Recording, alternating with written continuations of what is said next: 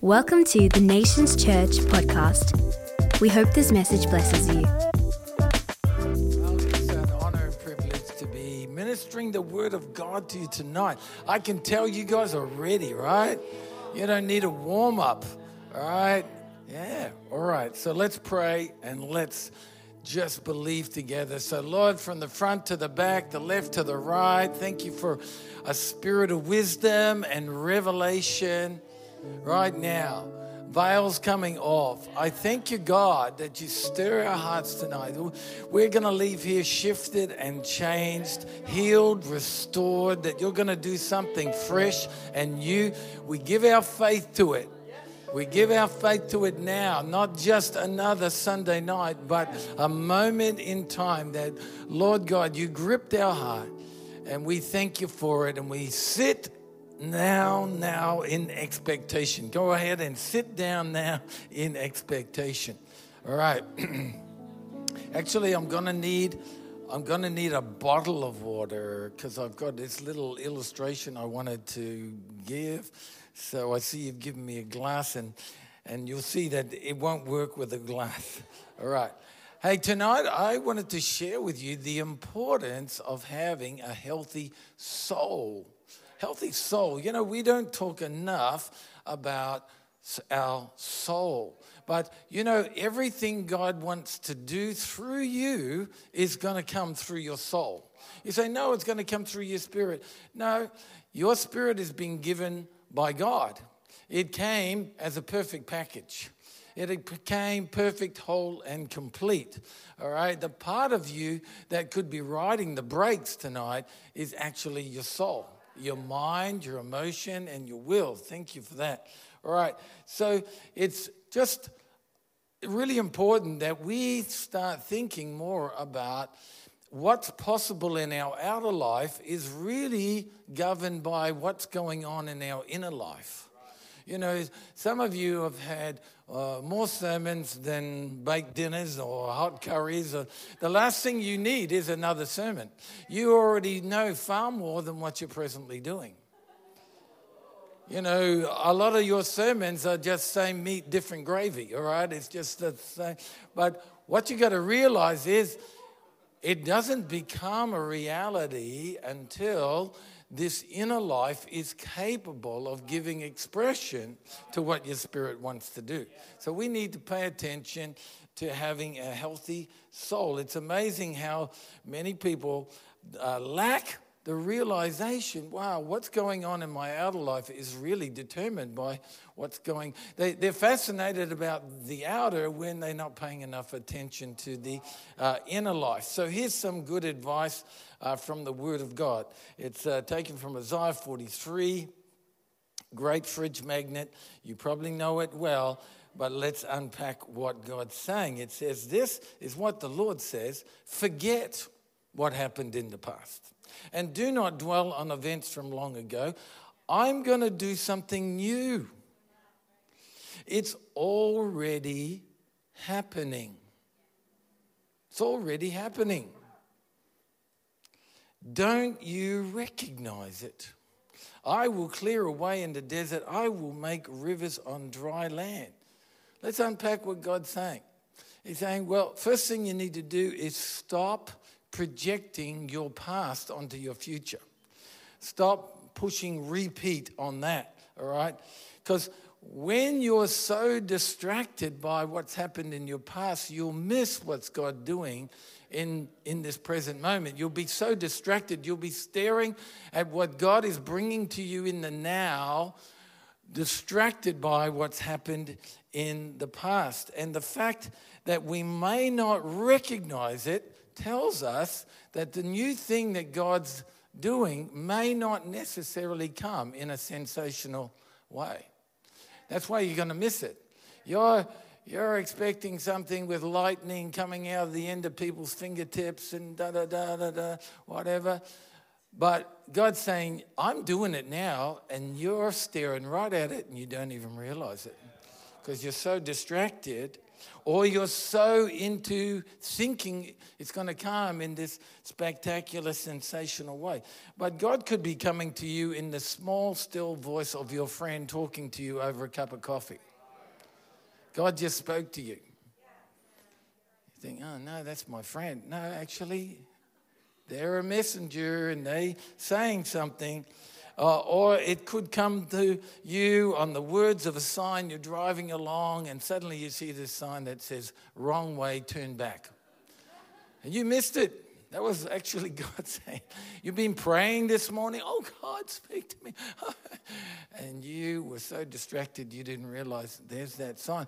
Or he has you stuck in traffic for ages behind a personalized number plate that says, let go. God, speak to me. I'm stuck in this traffic. Let go. Right there in your face. All right. And so all this we can miss when we're looking at the present through the lens of the past. Through the lens of the past, we think something happened and we call it rejection. But God says, look again, it wasn't rejection. It was redirection. You don't recognize it, but I was redirecting you. You still calling it rejection. It was not. It was a redirection. Through the lens of the past, we think, oh, my hopes and dreams have been buried. But God said, no, that's not what happened. I took the seed of your destiny, buried it in the dirt so it could be transformed into something amazing. I had to bury that seed first before it could become something different. The end of the world of a caterpillar is necessary to give birth to a butterfly. Oh, we're crying over the caterpillar. God says, listen, guys, I'm doing something here, okay? And through the lens of the past, we think, that's it. That's the limit. That's the border of my possibilities. And God says, that's not the border. That's a new horizon. You're staring at a whole new horizon. So really these verses that we've just read are about God desiring to bring change. Would you stop thinking God is reluctant? Will you stop having a prayer life where you're sort of arm wrestling this reluctant God? You made that up. You're arguing with a God you made up in your head. He's more keen than you are. Right? So what's really going on is God's ready. He's already doing stuff. He's saying, actually, the issue's you. Your problem is you are so whipped up about this and that, you can't even see what I'm doing. So God's desire to bring change, but the question is, are we in a place to even recognize it? All right, so it turns out that the change that we're hoping for isn't entirely reliant on God. We have a part to play. It's not automatic pilot. Actually, we, depending on the condition of our souls, can restrict what God is wanting to do. So it's not just all reliant on the will of God. If it's the will of God, it will happen. Ain't necessarily so. Because if he can't find a healthy soul to get it done through, it's strangling it. It will suffocate it, all right? So it's also reliant on us being at a good place to respond. And so this brings us to why change, real change, is such a struggle to us humans. You know, it's not that we lack the desire to change. I want to change. I believe I'm going to change. And so the altar call's made and we make a rededication of our commitment to our dedication of our commitment to our dedication of our commitment. And God says, all right already. I get it. You're very sincere and legitimately you are. But if you don't listen to what I'm trying to say tonight, it's got nothing to do with your spirit. It's got everything to do with your soul. And so we need to direct our attention to where the real work needs to happen. There's nothing wrong with your spirit. It was given to you by God. What, did he give you a Brumby one? What did he... he's breathing spirit into everyone. You're down the end of the line. He gets to you. He's out of breath. It's like, rip off. Sorry, I just got a puff. Oh, geez, just as well you weren't sitting too close for that part. All right, so we need to realize where the restriction is and where real change is got to actually happen So we're sincere. You guys, we're sincere about change. It's legitimate. We're not bunging it on. We really want this. But God actually points to where the real issue is. The only part of you that can really change is not your spirit. It's your soul. It's the only part of you that can really, apart from sadly your body, as you get older, that part changes too. But the disciples came to Jesus and said, listen, help us out here. He'd asked them to pray. They couldn't seem to manage it. And so they come to him and said, what's up with us? Why can't we do it? And here it is. Da-na-na-na. Here's the scripture that really helps us. And look where Jesus is pointing. He doesn't look to them and say, you guys are a bunch of slackers. You're not really. You need to dedicate your dedication to your commitment of your dedication. No, he tells them he answers their question. What's wrong? Why can't we seem to do this? He says, you know what? Your spirit's willing, but your flesh is weak. Wow, he just helped us out. He just told us where the real work needs to come. He's looking at your spirit and saying, I can see that. I can tell you're willing. So we're going to look through this window of wisdom to unpack what Jesus was really telling us.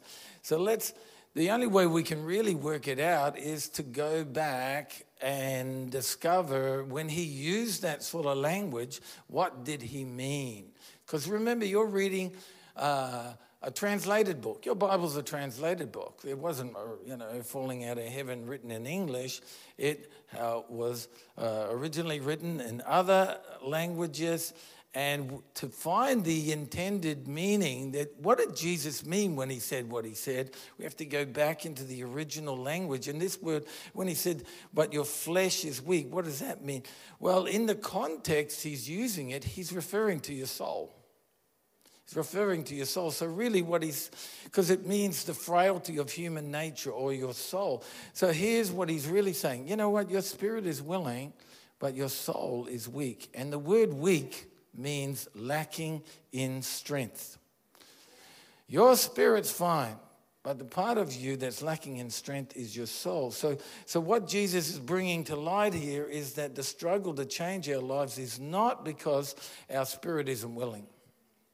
It's a lack of strength in our soul. And so what's the soul? When the Bible talks about your soul, what's it talking about? We go back to the first reference in our Bible of this word soul. It's taken from Genesis 2:7. The Lord formed the man out of the dust of the earth, and he breathed into his nostrils the ruach, the breath or the spirit. That's God-given. That's where you got your spirit from. He breathed in, and what happened? Man became a living soul. So the Bible's simply saying when you're a living soul, you're just a living person. That's a person, all right? Your soul is who you are when you connect together your will, your mind, and your body into a single expression. When they all line up, mind, emotion, will, body is in a singular, that's a healthy soul. That person, when there's alignment and harmony, and it's all flowing together properly, that person is a healthy soul. And that's what the Jewish people were blessing you with when they spoke shalom over you. Had nothing to do with your spirit. Had nothing to do with God. What they were saying was, may you know peace through alignment. No disharmony in you. Everything is in its place, doing what it's created to do in right relationship with God. That's shalom. And the feeling we get when our soul is in shalom is peace. All right? So notice the distinction between spirit and soul. Your spirit is willing, but so he's drawing a difference. He's pointing here and then he's pointing over there. All right? And so, as I've already said, the Ruah, the Spirit of God, is the breath of God. There's no such thing. I know we use the terminology, but it's incorrect to say anybody in this room has an immature spirit. Cannot be done. God did not give you an immature breath. It's time you stop saying that and realize there's nothing wrong with your spirit. God did not give you an immature spirit. The part of you that needs work and can be immature is actually your soul. That's where a maturity needs to come. All right? And so when Jesus spoke of a person that could gain the whole world but lose their soul, he's meaning more than just heaven when we die. He's also referring to the condition of your soul now, because the word lose means to damage or injure. You can gain the whole world, he said, but to get it, you're going to have to injure your soul. You're going to have to fracture. You're going to have to be dishonest. You're going to have to pretend. You're going to have to be an imposter. Sure, you'll get it, but it'll fracture you. It'll injure your soul. That'll be the cost. So Jesus is saying gaining all these external pleasures of the world is useless if it's going to fracture your soul. So when we put it all together, the disciples come to him and said, why are we struggling to do what you've asked us to do? He says, listen, without question, your spirit is willing, but the problem is your soul lacks the strength to give expression to your spirit's willingness. And so perhaps we have made the mistake of thinking our struggle is spiritual when in fact it's got to do with our soul. And it's not that we are insincere about changing, it's just that our spirit wants to do lots of things that our soul lacks the strength to do. All right? And this is the problem, because your soul, your will, your mind, your body is the bottleneck through which your spirit flows. And that's where I needed this bottle of water and why this would not have worked with a glass. Because without question, there's water in this bottle. But here's the real question. Can it get out? And it can't. Why can't it? Oh, there's no water in it. Oh, yes, there's water, but it can't get out. Because the only way it can get out is through the bottleneck. And your soul is the bottleneck of your spirit. It must pass. See, I could be up here with all this revelation I've got in my spirit, but my mind is engaging right now so I can talk to you. My body's engaging so I can express it to you. Imagine if I had all of it locked up inside me and I couldn't get it out.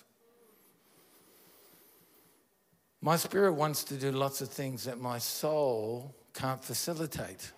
It can't cooperate.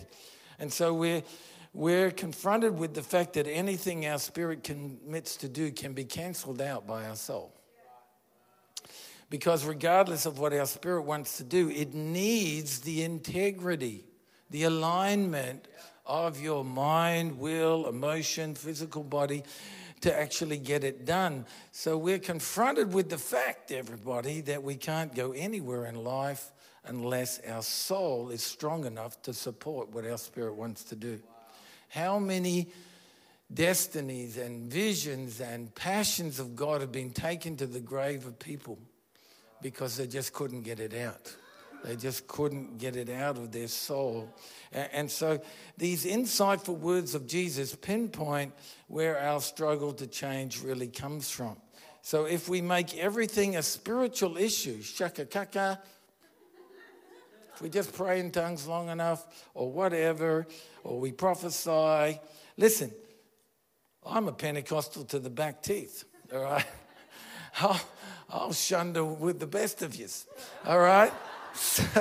But listen, we can prophesy. We're going to take this city, and we're going to, I saw the Lord, and it's all real. That's all spirit stuff. But if you can't even get out of the car park without being offended, it ain't going nowhere. It's just no going nowhere. I'm leaving. I'm leaving this church. Well, there you go, your soul. Don't tell me that's spiritual. That's you. I got offended. I'm leaving. Well, there you go. Your soul aborted yet again what the Spirit of God wants to do. All right? And so if we don't get this sorted out, see, honesty is not spiritual. That's soul. You know, obedience, faithfulness. Faith, spirit, faithfulness, follow through. I said I would and I will. That's not spirit, that's soul. I turned up on time. That's not spirit, that's your soul. I said I'd be there and I came. That's not spirit, that's soul. All right? And so if we're not paying attention to this, we end up just being a bunch of super spiritual Christians whose weak soul lags so far behind what our spirit wants to do, very little gets done. But man, can we prophesy? Shaka kaka, amen. And you know what? It's God. It's God that Jesus said, that's your spirit. It's very willing, but what's letting us down is something else. I love this verse in Nehemiah chapter 4, verse 6. I love this guy. He's a great leader.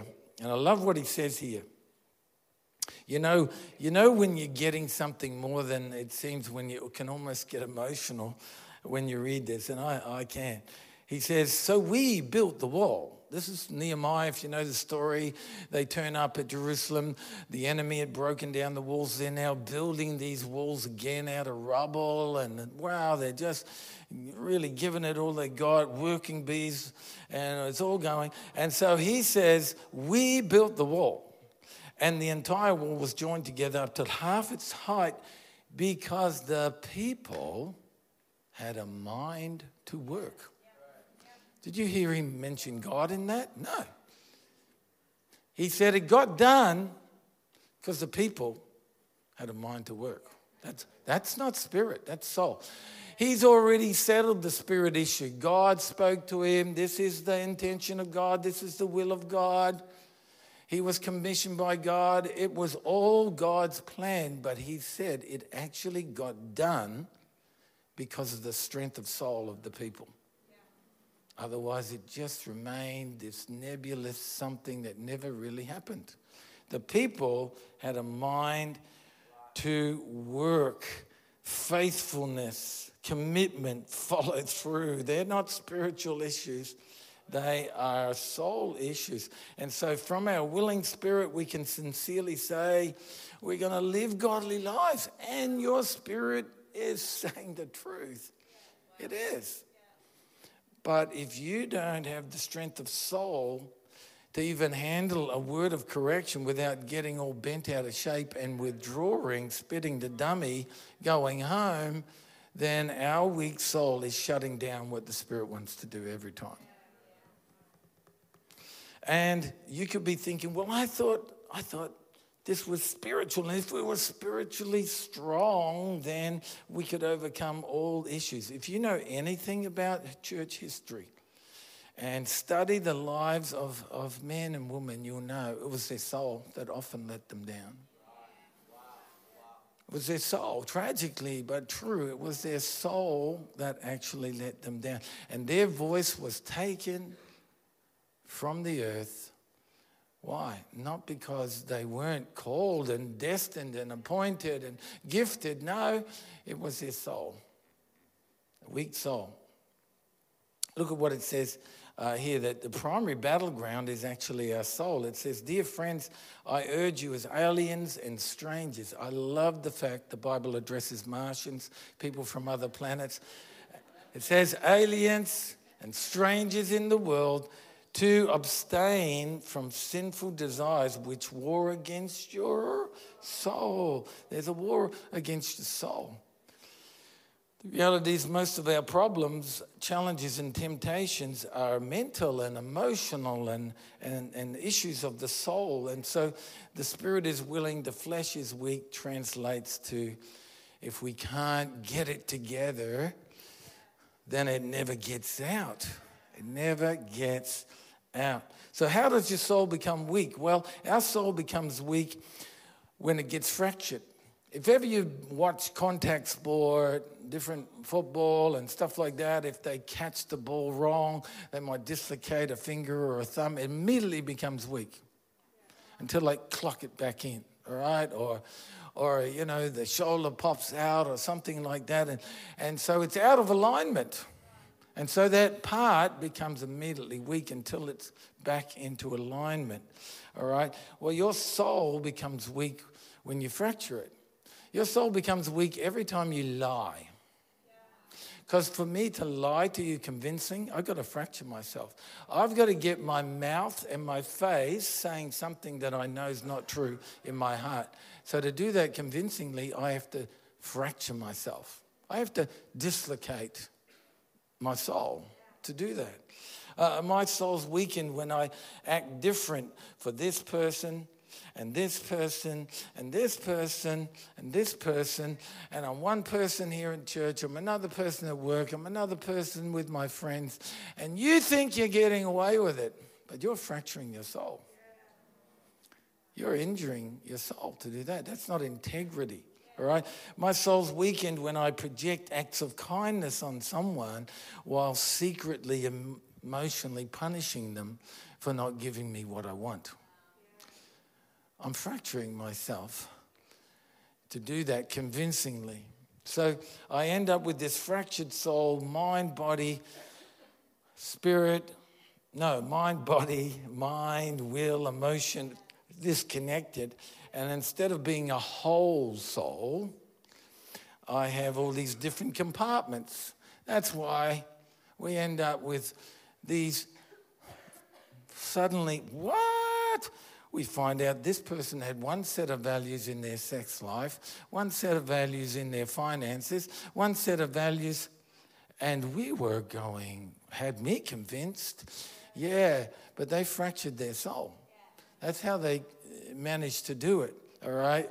And Jesus said, yeah, sure, you can have it, but you'll have to injure your soul. You can lose your soul. And the longer your soul stays fractured, the weaker it gets. The longer that arm stays out, it's getting weaker and weaker. So how do we strengthen our soul? Well, we reverse the process. You know, this world that you're a part of is putting pressure on you to fracture yourself. It is. Morally, in so many different ways. You leave this building where truth is declared, and you go into a very different environment where you're expected to fracture yourself. That's considered to be successful. Some of the parties standing there, everyone talking, everyone knows this guy is telling lies, but it's just the way that it is. It's the performance, all right? So I'm going to give you a couple of things to restore strength to your soul, but I'm telling you it's an ongoing maintenance. You being here tonight is part of you strengthening your soul. Clunk, clunk, clunk. You've heard garbage all week, and you come in here and you sing songs of declaration of truth. You listen to a word. Hopefully your soul's going clunk, clunk, clunk. You go to, what do we call them here? Connect group, a cell group, whatever, and somebody's sharing a testimony. You think, that's right. They're being honest. They're being true. They're sharing. And your soul goes, I haven't been like that for a long time. I haven't been that transparent about my struggle. And so your soul is getting some adjustment. Let's talk about a few things we can do. Number one, we can tell the truth to God, ourselves, and others. Look at this verse. It says, before I confess my sins, I kept it all inside. My dishonesty devastated my inner life, causing my life to be filled with frustration, irrepressible anguish, and misery. The pain never let up. For your hand of conviction was heavy on my heart.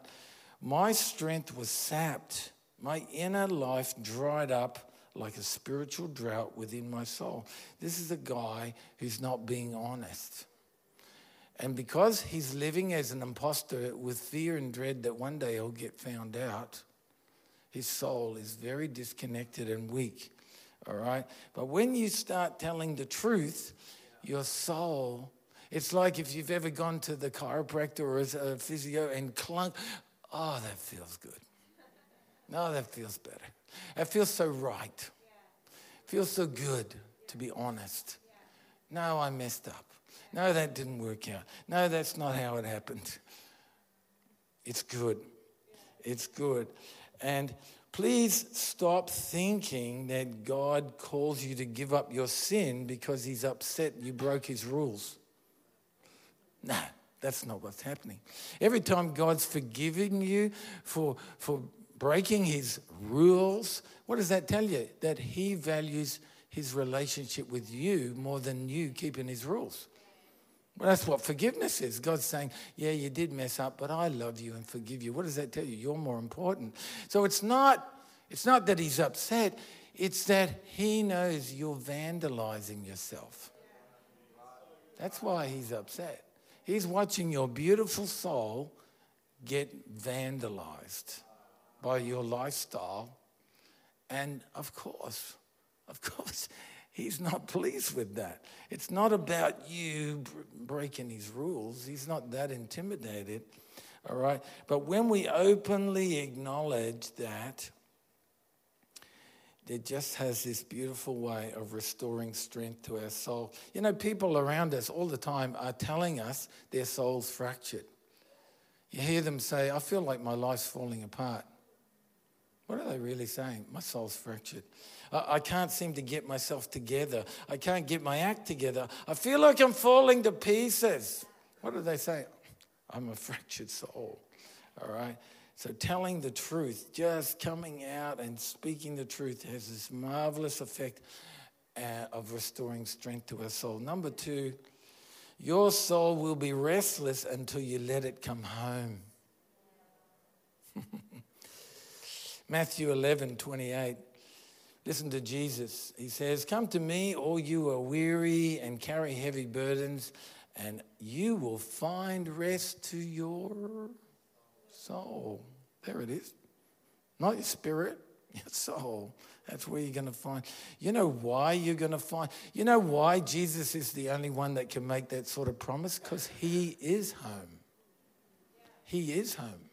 When your soul comes home to God, it finds rest. You know, your soul is doomed to be restless until you let it come home. Take it here, take it there, take it into relationships, clubbing, this lifestyle, that. It refuses all counterfeits. It's going, nope, this ain't home. Nope, this ain't home. Nope. Take me home. You know, your soul knows where home is. It intuitively knows where home is.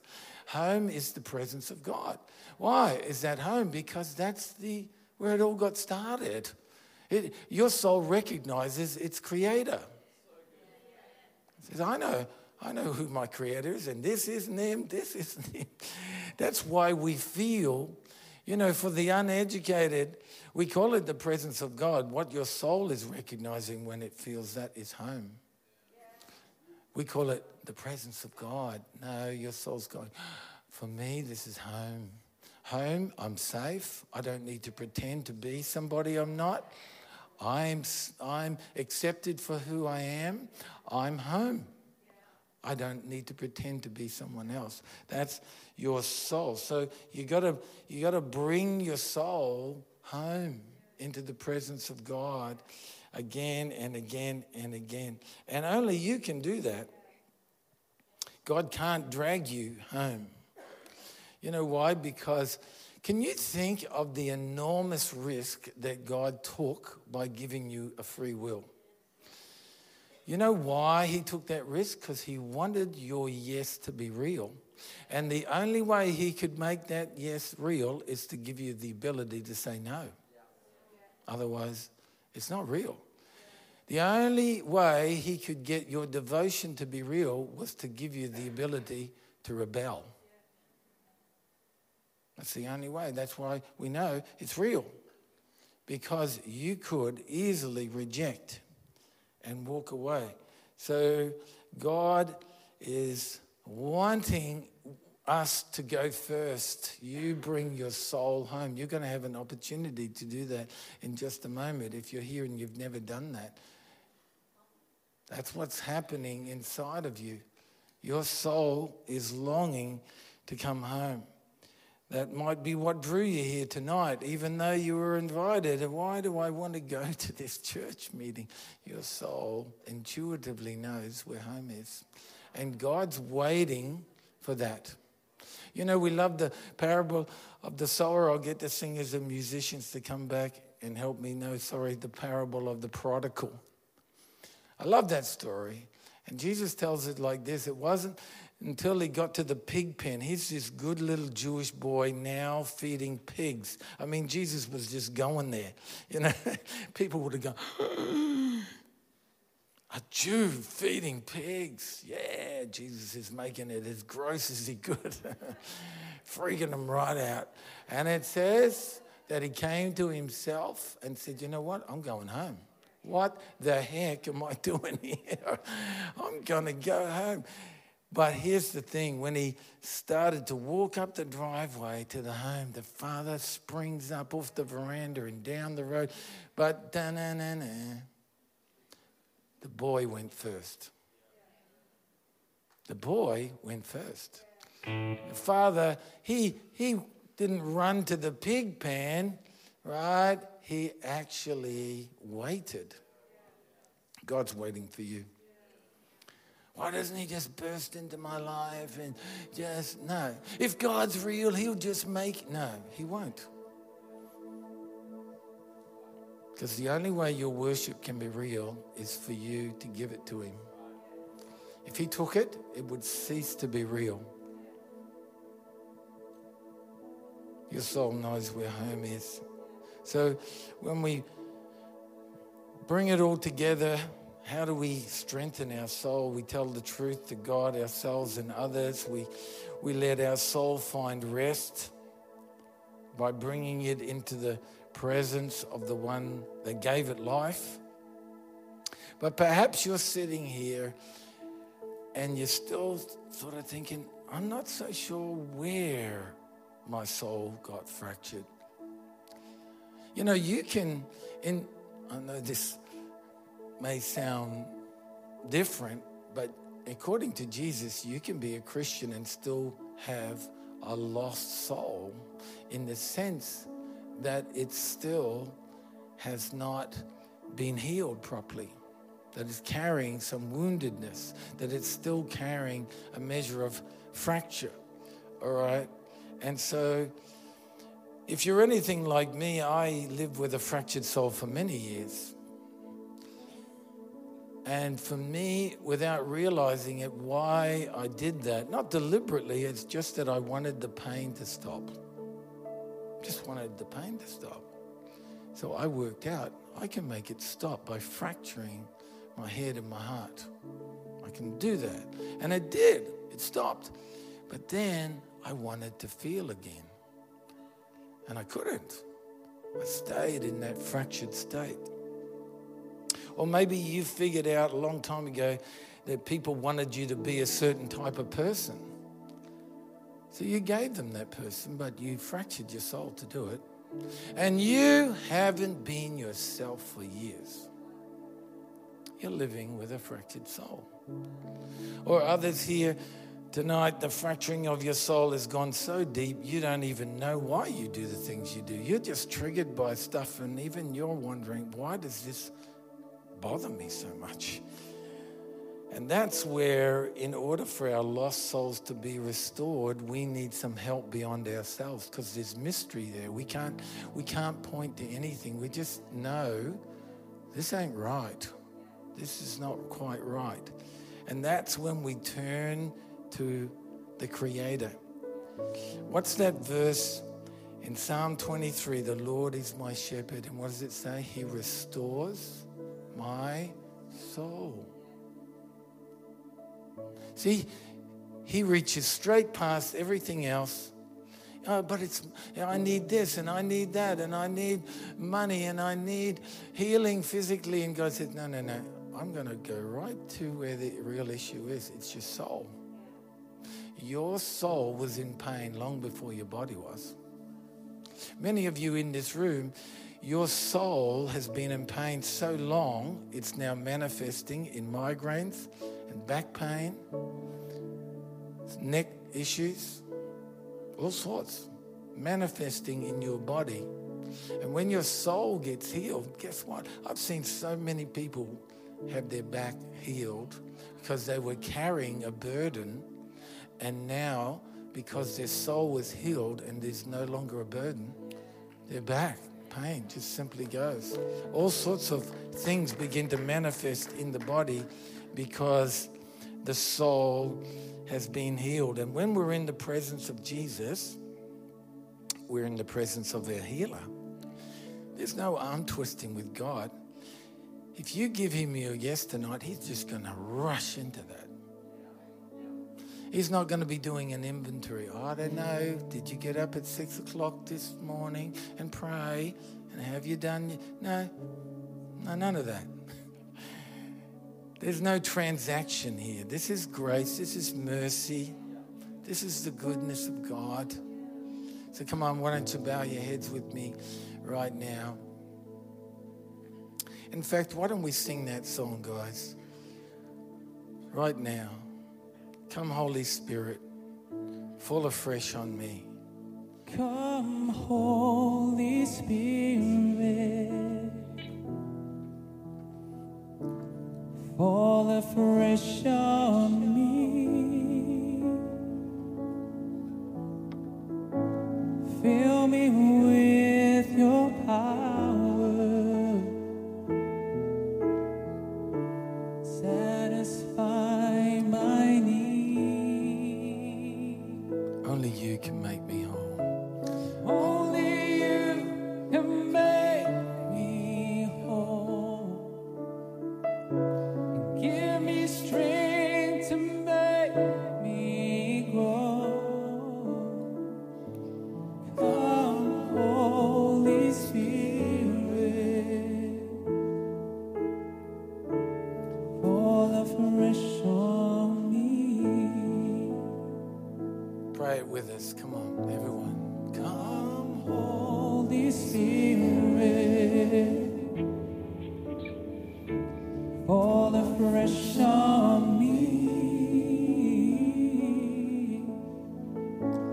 Fill me with your power, satisfy my need. Only you can make me whole. Give me strength to make me grow. Come, Holy Spirit, fall afresh on me. Thanks for listening to the Nations Church podcast. For more info, please visit nationschurch.com.